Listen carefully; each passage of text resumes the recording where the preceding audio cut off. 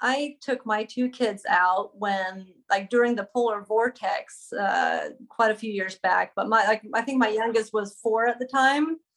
And there was a wind chill of, according to the weatherman, the wind chill was like -40. And I was like, and they're basically saying that, you're going to, don't open the door or you'll die. And I'm just like, now, like, I got to find out, is it really that bad? Am I going to die? So, if you're going to go out in those temperatures, you just got to make sure that you don't have any skin exposed or minimal skin exposed. So I put balaclavas on my kids. So basically all you could see was like this little gap for their eyes.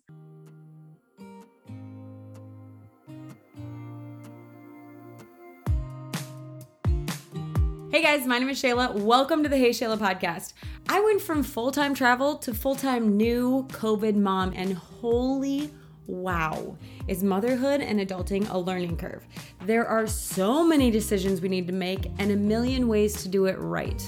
I created this podcast to interview some of my gurus to share their knowledge and empower you on your journey. Let me be your guinea pig and ask the questions that you think everyone else knows. Here, we're a little hippie, we try to do things as naturally as possible, and we don't take ourselves too seriously. But above all, we support one another and work to find what works. If you're into it, you're our people. Let's get started.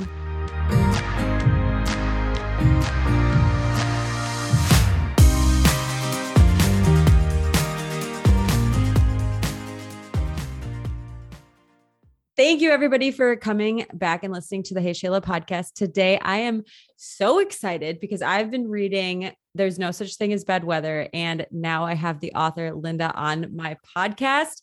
And I know a lot of listeners are also super stoked because I've been talking about it so much, they've started reading it. And because it's negative temperatures here in so many places, everybody is just so interested in getting outside now. And I think it's just like the coolest. So thank you so much for being on. I was stoked that you said that you were willing to come on. Of course. I'm excited. Yes. I'm so excited to just like hear kind of your story on why you wrote the book. And I mean, you grew up in Sweden, you moved to the US and you saw all these changes. And I'm grateful that you wrote everything and are inspiring us all. So if you want to start with just kind of like telling your background of how you grew up, how you got to the US, things you saw, I would love that. Yeah. So I grew up in Sweden. So approximately on the same latitude as the Gulf of Alaska. So, wow. And grew up in a very outdoorsy culture. So grew up playing outdoors every day, regardless of the weather. There's that old Scandinavian saying, there's no such thing as bad weather, only bad clothing. And that's where obviously where the title for my book comes from.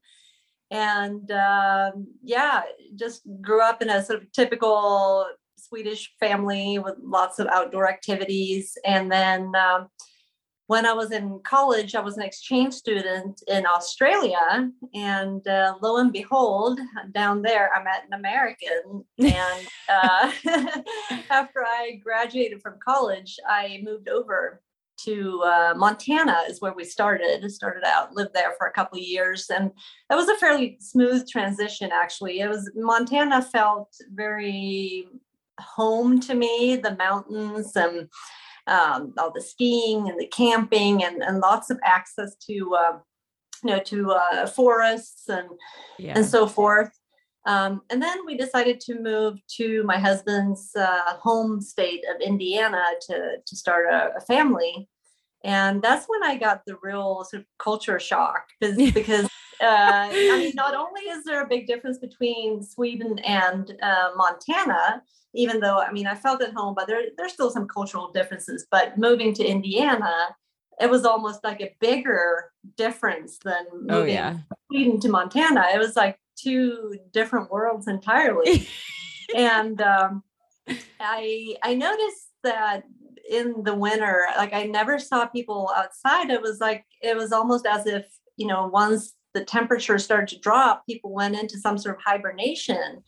And I was just not prepared for that because in Sweden, we go outside, every day, all year round, and we try to savor each season for what it is and find things to do when it's cold out. And once I had kids, then that's when it really hit home that, oh my God, my kids are not going to have the same type of childhood that I had, because at daycare, well, for one, when they were real little and I would walk them outside in the cold, people thought I was stranded without a car. They felt sorry, like they took pity on me being they out were there. Midwest nice and checked on you to make sure that you were okay. Yeah, they were trying to help out, offered me a ride with my stroller and diaper bag and everything. And I'm like, oh my God. I'm good. Thank you. And when I explained that I was just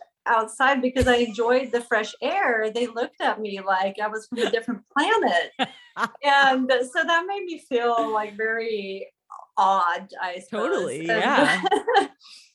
And then I realized that at daycare, the kids were inside all the time, nicer weather. They might go outside for a little bit, but in the wintertime, it was non-existent. Like the kids didn't even come to daycare with outdoor clothes. They just came like in their regular indoor clothes.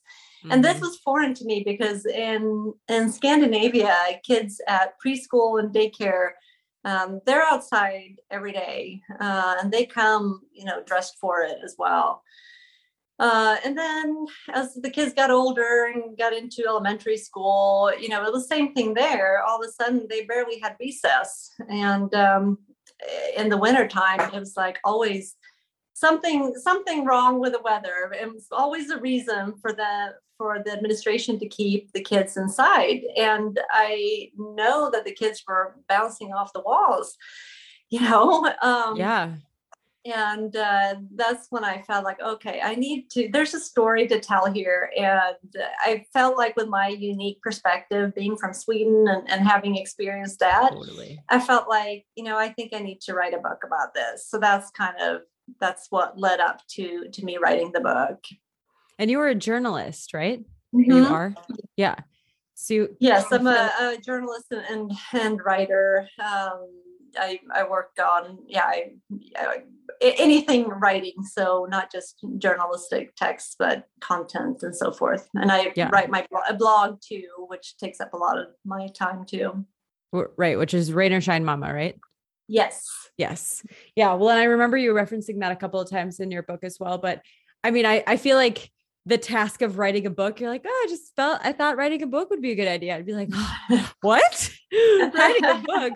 So you have a little bit of experience with that. And I think right, you do have that unique perspective. And that's kind of what we were talking about before we get on, is like, you grew up in the culture. So you grew up, that was just like the norm. It wasn't like you were this outdoor enthusiast, like extremist that like learned all the things to be outside. And so it's funny because I even have questions where I'm like, well, what about this? What about this? And I feel like they're pretty basic questions as far as like where you're from. It's just like, what do you mean? What do you wear? Yeah. Like just that's the things. thing. Like I had a friend ask me who had a baby at the same time as me. And she asked me, when do you think it'll be safe for me to take my baby outside for a walk? And I'm like, what do you mean? Like, my kids outside on the back porch, like, taking a nap right now. It's like single digit temperatures. Totally. So, yeah. But then in the book, you talked about how that was normal. Yeah. That's what all my friends in Sweden were doing too. So it was nothing strange to me. That's what I did when I was a baby too. So when you grow up with that and you see that, you feel safe doing that. But if you've never seen that, I can see how that could be sound like really a strange thing to do. Totally. So. And I have a friend even in Minnesota that had their, I don't know, 3-month-old or something in the stroller, bundled up, like safe mom. And they were by a fire out on this outdoor patio or something. And someone inside called the cops on her. Oh my God. And she's sitting there with her baby. And so I don't know if they actually called, but she's like, there's a woman outside with an infant. Like, So, Oh, yeah. And if she was sitting outside, it clearly wasn't negative a million degrees. Like it was comfortable enough to be out there, but that's the cultural. And it's so funny because here you have, I don't know, there's all these Instagram accounts where you can follow to how to help your baby sleep. And so for me, I'm like, her wake window was too small. This was too small. And I was getting a DM from somebody, I think from Sweden. And she was like, I swear if the window's not open when she's sleeping, and I'm like, window open? I've never even considered opening the window while she's sleeping. She's like, oh, she just sleeps so much better when the window's open. I'm like, are you kidding me? So it's just bizarre. But fresh that's what air. I love. Yeah. Yes. And even for me, because I grew up here, but I mean, we didn't do a ton outside. I grew up in that where you were like, oh, it's too cold to go outside. We're not doing it. So now I'm like, okay, it's too cold to go outside. So I'm trying to put Aaliyah like in her oven. I'm like, do you want to go outside? And she's like, no. She's a year and a half. So she's just saying no. And I'm like, yeah, me neither. Put your boots on. Let's do this. Like, and it's when you're prepared and you're ready, it's so nice. Like the air is so fresh and clean. And it just, even for you, you're like, oh, this is like burning a couple hours and we just get to be outside and enjoying the fresh air. And so, but you went to Sweden for 6 months with your kids at one point. Yeah. Yeah. So that's when, to research my book, I wanted to find out, like, what if we went back to Sweden for, say, 6 months? What would happen? Because I was getting frustrated. I felt like my kids were not getting outside enough. Like I tried to compensate at home, but still, they had really long days at school and it was all very academic. Don't even get me started on that. Yeah. But, and I was getting frustrated and I felt like, I want to see what happens if we go back to Sweden for a while. And so we did. And that kind of, that became the basis for my book. So the book kind of follows us in Sweden, and I enroll my youngest in preschool and my older one in second grade. And just to follow their adventures in a completely different school system, and what it does to them. And they really got into a really good rhythm of making a habit of being outside, not just at home, which had been the case in the US, where I was kind of the only person, it felt like, championing this outdoor time for my kids. Because I guess tiring, like you can't do it alone. Like I often say that it takes a village to raise an outdoor child. And in Sweden, we have so much help from the preschools and the schools, and like grandparents and like there's a whole support system. So it was a very different experience. And and we actually we moved back 4 years ago, so we actually live in Sweden now. So nice. What time is it there? That's the other thing I was going to ask you. It's about 8:45 p.m. Okay. Well, I appreciate you.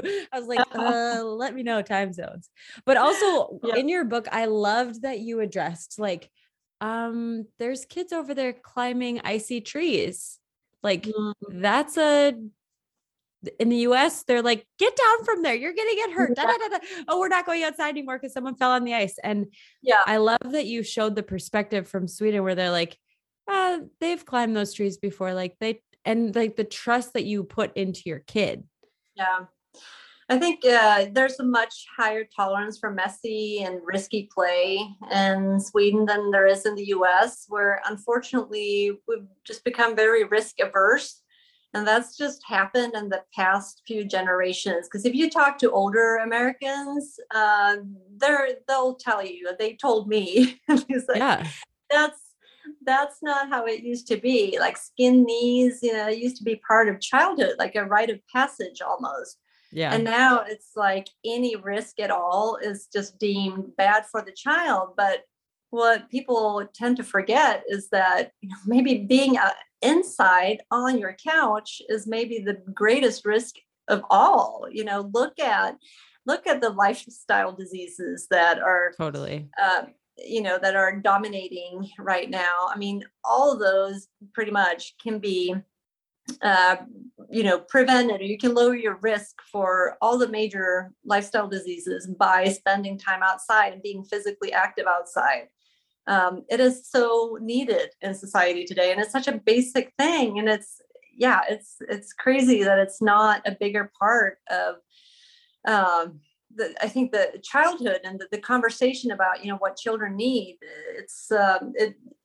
There's way too much focus, I think, on like the early academics and getting kids to like hit all these academic milestones, when in fact what they need is something maybe a lot more basic than that, and that is just time to play outside, unstructured, without the intervention of adults, and just being allowed to test their boundaries, engage in this messy and risky play. And I think, there's just so much learning in that. They learn to regulate their emotions and like problem solve, risk management, of course. Right. And to delay gratification. And I mean, there's so much, and there's so much research on this now that has cropped up in the past 10 years. I'd say, this completely, it's just exploded.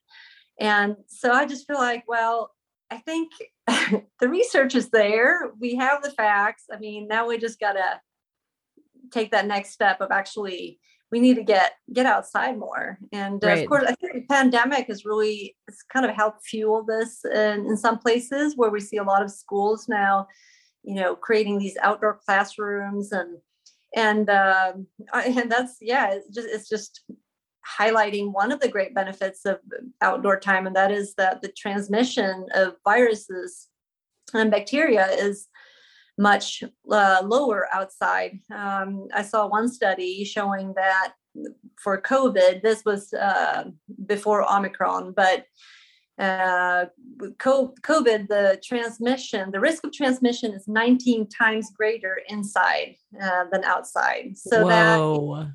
that alone tells you something. Right. And it's Wow. the same with, when you look at forest schools, when they've compared sick days to kids at forest school where they're outside for, the better part of the day, those kids have fewer sick days than kids at traditional preschools. So there's definitely, a lot of health benefits at work. Totally. Yeah. It's funny because I remember getting hurt on the playground, and it just is it's fine. It's no big deal. And I think that kind of giving your kids the ability to fall and to experience that gives them the body awareness and risk management. Like the other day, Aaliyah fell off of a stool. She has a big bruise on her head. Like I wasn't there, but I came when she was crying, and my sister's like, yeah, she fell off the stool and bonked her head. And like, I was like, okay. And Seth and I were talking about it, and he was like, put my kid in bubble wrap when she was little. And I've had to be like, okay, she can stand on the fireplace thing. It's only a foot high. Like it's going to be okay. Everything's fine. Yeah. And so he's like telling me, but I think he's just telling himself, he's like, yeah, we just really have to let her like do things and kind of like learn. And I'm like, I was like, it's one thing if we leave her sitting on the countertop of the kitchen by herself while we go in the other room. And it's another thing if we are standing there while she's on a stool. Like it's risk management and figuring out this could actually hurt you. So we're not going to do that. And this, I'm going to let you figure it out a little bit, and you might get hurt, but you're not going to get like seriously injured. Yeah. It's just finding that balance between, hazards and risks. You gotta try and be able to distinguish between the two. Risky play doesn't mean allowing your child to do hazardous things, but just risks that they can sort of foresee and that they can learn from. I think it's better that they make those little mistakes when they're little, and that way, hopefully, they're able to to avoid bigger injuries when they're older. And you know what? Sometimes injuries do happen. Right. That's the fact of life. But there's also an element of developing resiliency here too. So you want to show like through risky play, children will experience those injuries, and they will, they'll get back up, and they'll be okay, and they'll develop that resilience, and that's really key to to success in life, both in Totally. academic work and life in general. So yeah, I agree. I'm going to take a quick pause. I'm trying to get us outside as much as possible. And as somebody that doesn't love being outside in the cold, just trying to eliminate the barriers to getting outside. And I keep seeing merino wool as a base layer, fleece as a second layer, and a waterproof exterior. I found this base layer called Explore. I got Aaliyah a set. I got myself a set. Merino wool is supposed to keep you warm in the winter, cool in the summertime. It's an investment, but for me, it was like, I know we're going to be warm, and it's one less thing I have to worry about. You can get 20% off with code HeyShayla. Highly recommend. Let's get back to the show. Let's get into a little bit of recommendations that you have for getting outside, because when I put on my Instagram, like, oh, you guys, what do we have questions for? A lot of them were like, what is too cold? I have an infant. Can I take them out? At what point do I bring them back inside? Like, obviously when it's cold, or I don't know, can you define like, don't go outside, be outside for a little bit, you're good to go? I understand that people want like a number on this, yeah. but it's not that easy. It's not that easy. It depends on a lot of things. Temperature is not just a temperature. It can depend on humidity, what's the wind chill. Mm-hmm. Does your body run warm or cold typically? Like, what amount of physical activity do you take part in? Because physical activity is huge when it comes to staying warm. And anytime, this is something that you just got to learn through experience, right? You gotta, and the best way of learning is to just get out there. And if you are at all concerned about it being too cold, my advice is always, stay close to home or close to your car where you can easily get out of the cold. I'll use myself as an example. I took my two kids out during the polar vortex, quite a few years back, but I think my youngest was 4 at the time. And there was a wind chill of, according to the weatherman, yes, the wind chill was like -40. And I was like, Fahrenheit. And they're basically saying that, you're going to, don't open the door or you'll die. And I'm just like, now, like, I got to find out, is it really You're kidding me. Am I going to die? I trusted the weatherman that day. I remember this vividly. And I was like, I'm not doing anything. My car wouldn't start. So, if you're going to go out in those temperatures, you just got to make sure that you don't have any skin exposed or minimal skin exposed. So I put balaclavas on my kids. So basically all you could see was like this little gap for their eyes. And wait, that's like a whole head. It's like a rubber, it looks like one of those rubber hoods. You just pull it over your head, and it's just got like a small opening for your eyes. Yeah, okay. I use it often when skiing, but rarely in daily life. It rarely gets that cold around here. But if you're going to go out in -40, you want a balaclava. So we bundled up, we went outside, and we were out there for like 45 minutes, and I still had to drag the kids in because they wanted to stay out longer. But at that point I was like, maybe we should head back in because I'm getting cold. It can definitely be done.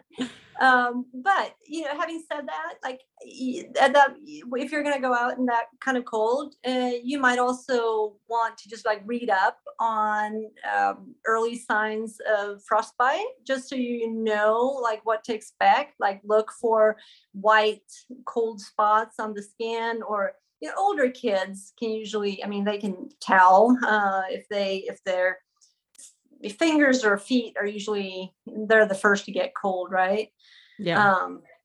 So, they can usually tell if their feet or fingers start to, if you get like this tingling feeling, or if they feel stiff or small. With younger kids, then you got to be a little more cautious because they don't communicate as well.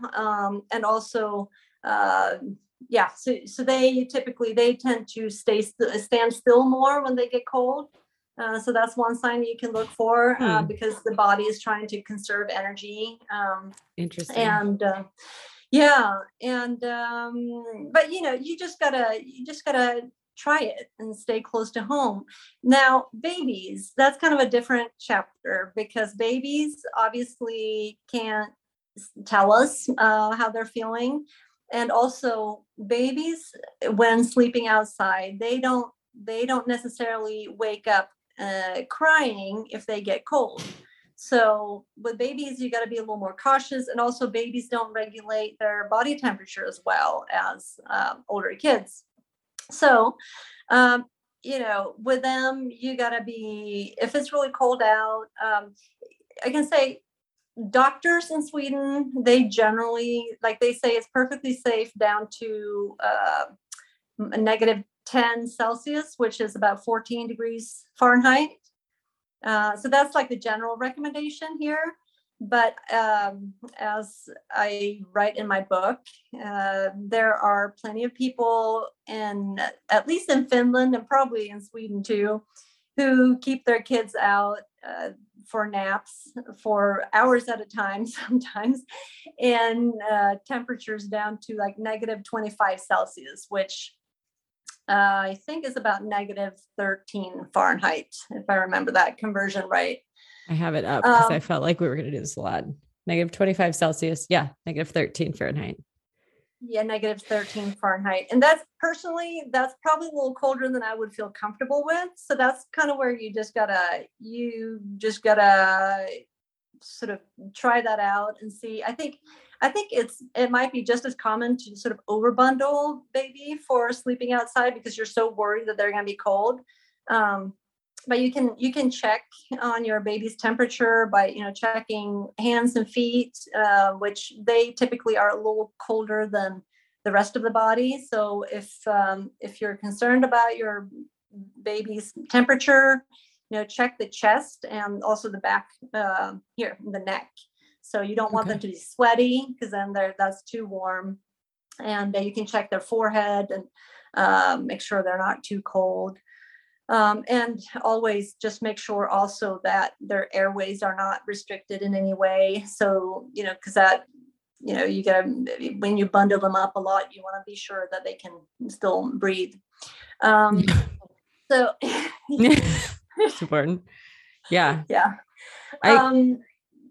We've been going. And I've gotten the question that, I understand that sounds insane that people leave their babies out in like -13. And people have asked about sudden infant death syndrome, but there doesn't seem to be a correlation. The one thing, because Finland has like one of the lowest rates of SIDS in the world, and I think what you just got to be cautious or maybe look out for is that babies tend to sleep they take longer and deeper naps outside. So I know that longer naps and deeper sleep could be sort of a risk factor. So, just check on them regularly and make sure they're okay. But obviously people are doing this in, at least in the Nordic countries, and all the Nordic countries actually have really low infant mortality rates. So, well, I think it's just whatever yeah, right. But I think it's whatever you're comfortable with. Like if you're listening and you're going, I would never put my kid out in -14. Cool. Don't do it. Yeah. Do not do it. Right. If you are like nothing lower than 30, then that's your number, and just like stick with that. And if your baby does well, how you have them bundled at 30, then like that's what I think, whatever you're comfortable with. I don't think somebody should just listen and go, okay, yeah, -14 right. in a onesie. That's why I say, that's why I hesitate. I don't want to. Right, I'm sure the number, Yeah, because you gotta. you gotta try it out. And a great way of starting out is taking your baby for a walk, in the stroller, in cold weather, because then you're seeing, your baby. And I think that can be very reassuring to especially to a new mom who is not familiar with this practice. Then you're out there together, you can observe the baby, and okay, it's like, okay, maybe you go for a half hour walk, an hour walk, and baby is sleeping nice and sound. And then, it's baby steps. You can take it from there, Right. and just do whatever you're comfortable with. Were you able to find because in the strollers there are different than the strollers here. My strollers are made of like tent material. And I'm like, I'm not gonna, I mean, it's for a toddler now, but I'm not gonna put her in that right now because that's like, just, there's no protection. Where there, I feel like they're little mini cots and like made for sleeping, and they're warm. I wasn't able to find anything at the time. I had to kind of improvise. I had to use the stroller I had, and I had to like build it up like myself with blankets and stuff, so that there could be like a flat, so my babies could sleep flat on their backs, because you want that. You don't want them sleeping in a car seat or obviously a stroller that doesn't recline all the way. So the best type of stroller, and now they actually, I've noticed a lot of brands offer these now, the bassinet insert or attachment, whatever they call it. But a lot of the strollers, they come with the option of a bassinet, and that's very similar to the prams that people use over here in Europe. And that's the best kind for letting baby nap outside. But are they insulated, or you're saying just use blankets? No, they're not insulated. So then, you'll want to line it with like a lamb's wool, for example, and then a bunting bag. And then after that, you would just layer the baby just like you would layer a bigger child that's playing outside. So the bunting bag and lamb's wool, that provides a little extra warmth, since the baby obviously is not moving like an older child. Right. You got to provide that extra insulation. Yeah. Okay, I'm going to ask very logistical questions about this. Yeah. When you order lamb's wool, is it going to come in like cords? I don't know. And like, it doesn't come as a sheet. That, like, how does it come? No, it comes with the skin. It's like a piece of skin, like a skin. Oh, with the wool is still attached to it. Yeah. Okay, so it's like a sheet. Yeah, it's not a sheet. It's like an animal hide. Right. But I mean, like the wool is attached to the skin still in a blanket somewhat form. Yeah. Well, blanket form. It's usually a sheet form. Oh, okay. Like what you would see on the floor? Like a yes. Okay. Yes. See, like I don't know these things. So so then did you cut it? No. You just laid it down like a blanket. Yes, I slaughtered the lamb. I know. Well, what they do at my home country, but what I had to do in the United States on Amazon. Yeah, this is what I feel like I looked this up. They sell them at IKEA. Yes, they sell them at IKEA. Yeah, actually. Yes. Okay, that's what I used. They're just the right size. Okay, so then did you use it as like a blanket in the pram? Not a blanket. I used it to line the pram, like underneath. I put it underneath the baby and the pram, just to provide insulation from underneath. And then I put a bunting bag. See, and I've never even heard of that word, bunting bag. Okay, yeah. Isn't this insane? I'm going to ask these questions. So if the listeners are like, okay, thank you, Sheila. Okay, but bunting bag. It's like a little sleeping bag for babies, essentially. Yeah. So is it kind of, I mean, and maybe it's just a different word, but it's almost like bibs sort of, and then just like a sleeping bag, or do they have arms? No, the one I had was more like a sleeping bag, but not as tight around the face. But they come in different. I mean, there are all kinds of different styles. I think they're called, it's bunting bags. Definitely sack? the word I Googled. And so I've seen it, but I've seen bunting snowsuit. And I'm like, so what does bunting mean? Not the shape. I have no idea. Okay. Well, we're going to have to but it Google worked. it later. Okay, good. Yeah. So, okay. But those are the logistical things where I'm like, okay, lamb's wool, what? IKEA, who knew? Yeah. Okay. So then can you talk about the layers of like underneath that? Yes. So the first layer is the base layer, and ideally, like I love wool. I saw somebody online call it the unicorn material the other day, and I'm like, yes, that's it. That it's the unicorn material. It's like it's got everything. Okay. It's warm. It's, it transports moisture. It's like naturally odor repellent. Nothing you need to worry about with babies, obviously. But for us adults, that's nice. It's naturally antibacterial. It's just a really good. It's very easy to care for. You don't have to wash it very often. Oh, that's good to know. I've been washing mine frequently. It's also anti-flame, like it doesn't flame resistant. Yeah. And it's naturally flame resistant. Yes. Cool. Unicorn. Yeah, I know. With the one drawback that it is kind of pricey. Yes. So there's that, but it is a great material and all natural too, obviously. So ideally that's what you want to put, as your base layer. And I'm talking baby now.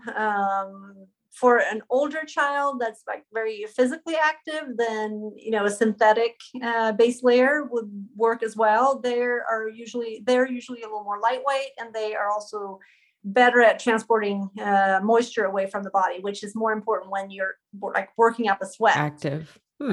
Yes. So then after that, you'll want to go with the middle layer, and that's the layer that insulates. So that traps like pockets of air near your body. And so for a baby, that could be, like a fleece onesie or something like that. And then the outer layer, that's the one that protects you against the weather. And for a small baby, obviously, the stroller and the bunting bag will also, that's, and obviously you're not supposed to park your baby like out in the rain and snow, like so it needs to be undercover. So that's less of an issue for babies. But if we're talking about older kids, for a baby, the outer layer could be like a coverall type garment, something warm preferably. It doesn't have to be like waterproof and all that, since they're still protected. But for an older child, I guess I could show this. This is my preferred outdoor garment for an older child, or from toddler age till actually my 10-year-old. Still, she's almost 11 and she still loves her coveralls, which I so do you want to walk through that for somebody listening and not watching? What's that? Will you walk through like why you like this for somebody that's listening but not watching? Yeah, sure.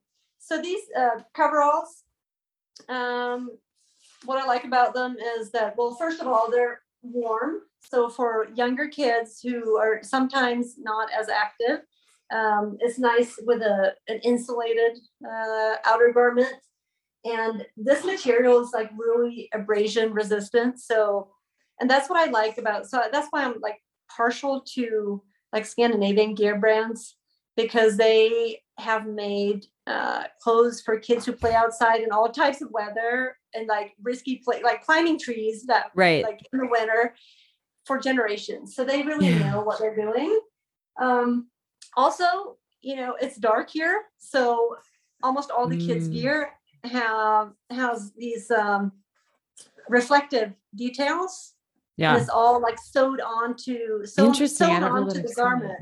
Yeah, which is great because that way, so your child is visible after dark. which is great because here it gets dark at like 3 o'clock in the winter time. Yeah. So yeah. And also they have like these elastic straps under that go under your the child's feet, and elastic cuffs to keep snow and debris out.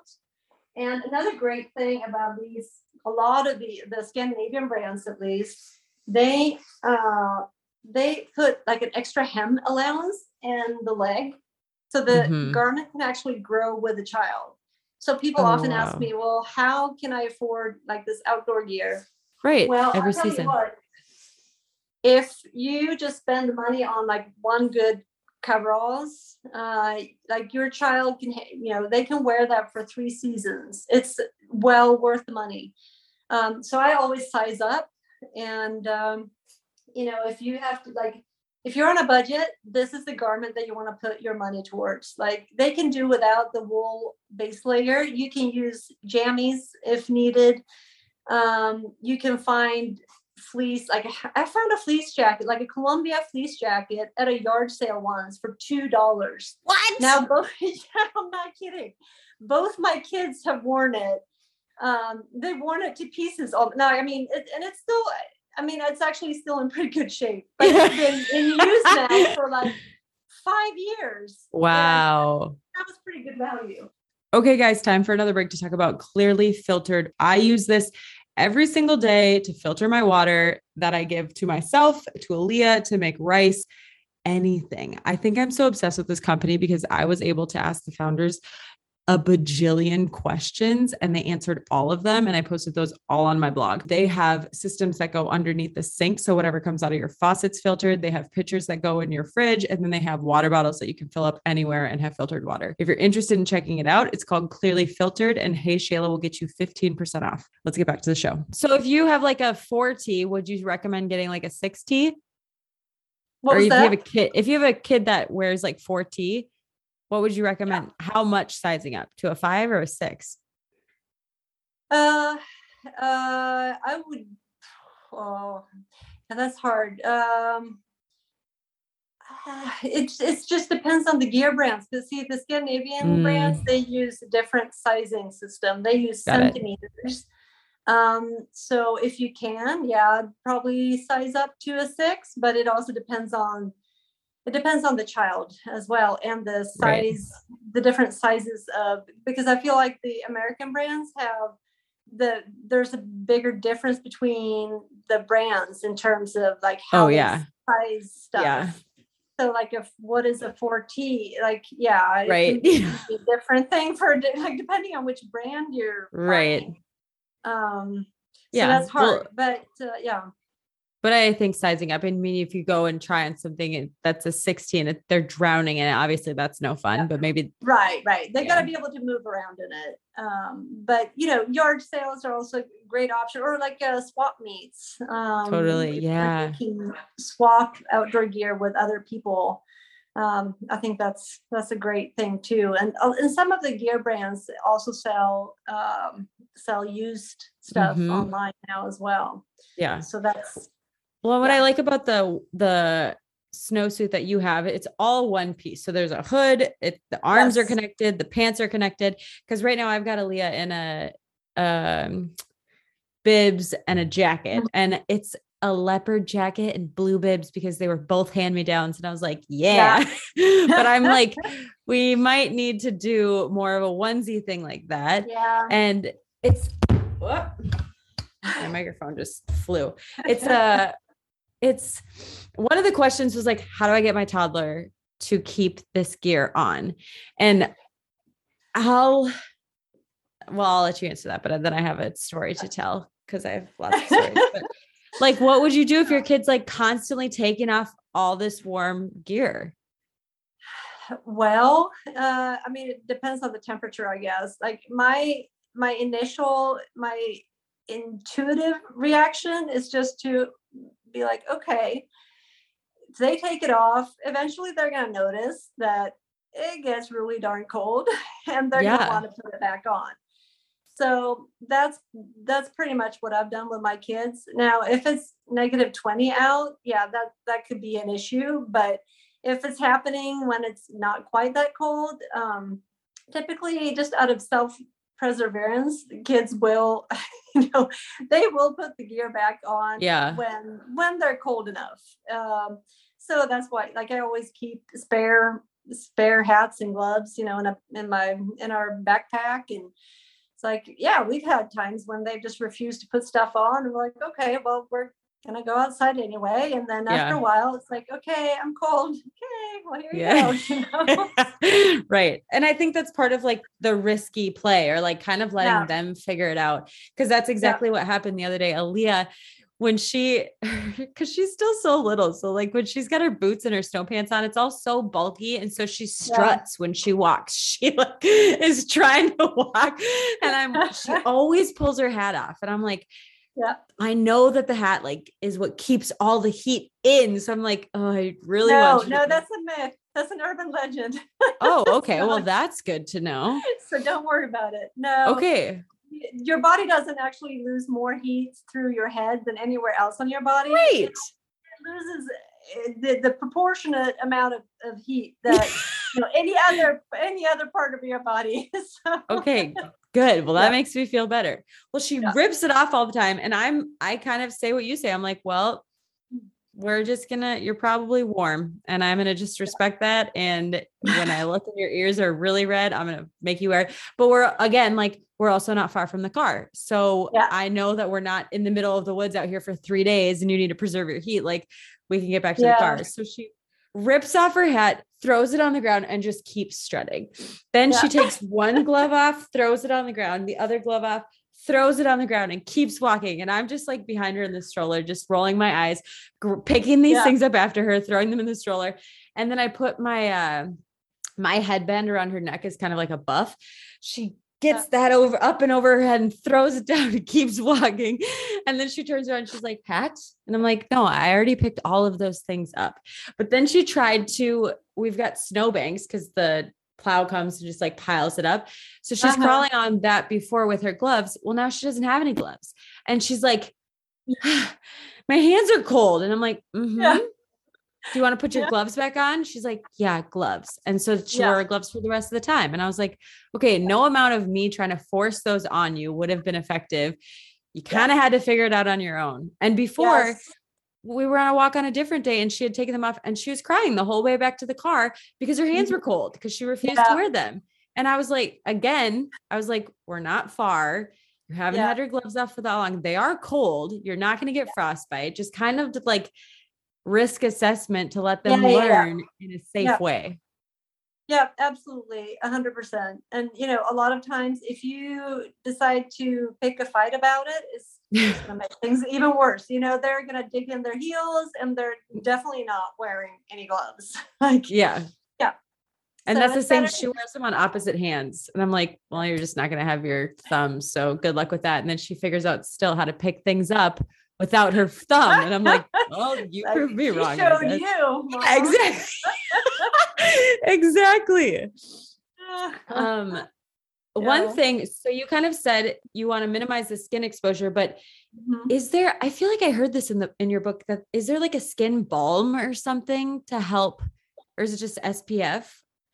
No, usually I recommend, if it's really cold out, the best thing you can do is to not wash your child's face in the morning. And actually we don't do that in the morning, ever during the winter, because the best protection for your child's face is your body's natural oils. Stop. So, you could use creams, but then it has to be the really fatty kind. It has to be no water in it. So it's not called it's not a cream, it's ointment, right? Yeah. Vaseline. Yeah. Something with zero, basically zero water in it. Because otherwise it's just going to make matters worse. Personally, I've never really found a use for it, but if people feel inclined to try it, then I think the skin does better when it gets to regulate itself. But that's just me. Yeah. No, that makes sense. And then you kind of touched on it at some point, like when it's time to go inside, and it's kind of, is the back of the neck thing for older kids as well? Like checking their skin? Yeah, I mean, you can, but older kids are also better able to tell you, communicate, Yeah. So. Okay. So I feel like we all just kind of need to. If they're running around, they're going to get sweaty, and that doesn't mean it's like dangerous or anything, Right. Okay. What I'm learning is that you kind of just need to use your own intuition, do a little bit of trial and error. Because I feel like my comfortability is like at 20 degrees Fahrenheit, 15, 20. Yeah. After that, I'm like, nah. Yeah. I don't really want to go outside. Yeah. But because we've gone out, and that's kind of been the threshold that I've used, because I think I Googled it and it said 15 to 20 degrees. And I was like, okay, cool. That's what we're going to go with. And I get out there and I enjoy myself, believe it or not. And it's interesting because when I was reading it at first, I grew up in the suburbs and kind of like out in more open area.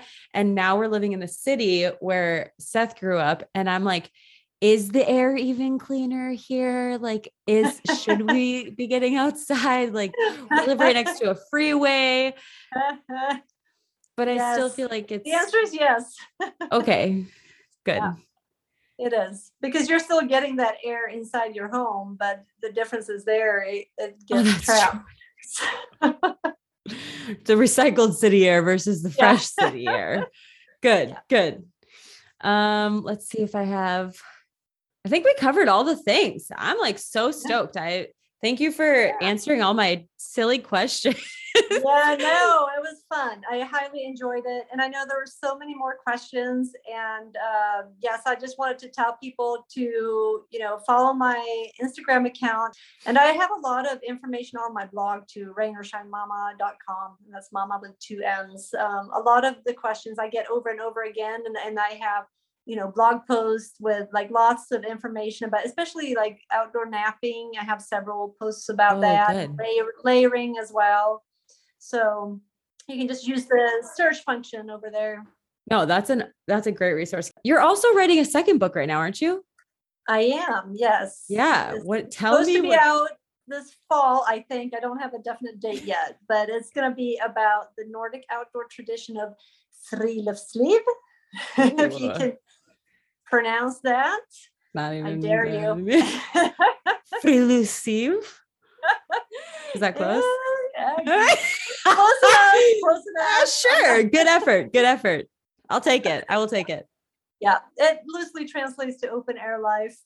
And it's just about this lifestyle and philosophy that sort of revolves around connecting with nature on an everyday basis, which is a long-standing tradition here in Scandinavia. So I'm going to try and spread it to the world. I think that's amazing. Because even in the book, you talked about basic things of like having dinner outside. Mm-hmm. And that's, we're looking at houses and I'm like, Seth, I need a big door, lots of windows, a patio outside so we can like, you've changed my life. I'm pretty sure. Wanting to get outside and just trying to be prepared for it and creating the environment so that you have a big door instead of a whatever, just really focusing. You want those seamless transitions between indoors and outdoors, especially when it gets a little warmer outside, so you can just, I love that. Me too. I'm excited for your book. I think that's going to be super great. Cool. Well, thank you so much for being on. It was such a fun time talking to you. And thanks for, like I said, answering all of my silly questions. I appreciate it. It was great. Had a great time. Awesome. All right. Well, I will catch you on Instagram and everybody else should too. Rainer Shine Mama. Yes. All right. Thank you guys so much for listening. If you enjoyed it, please share with somebody you think would love.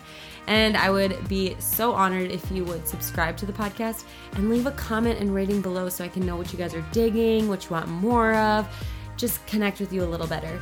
Thank you so much for listening, and I'll see you next time.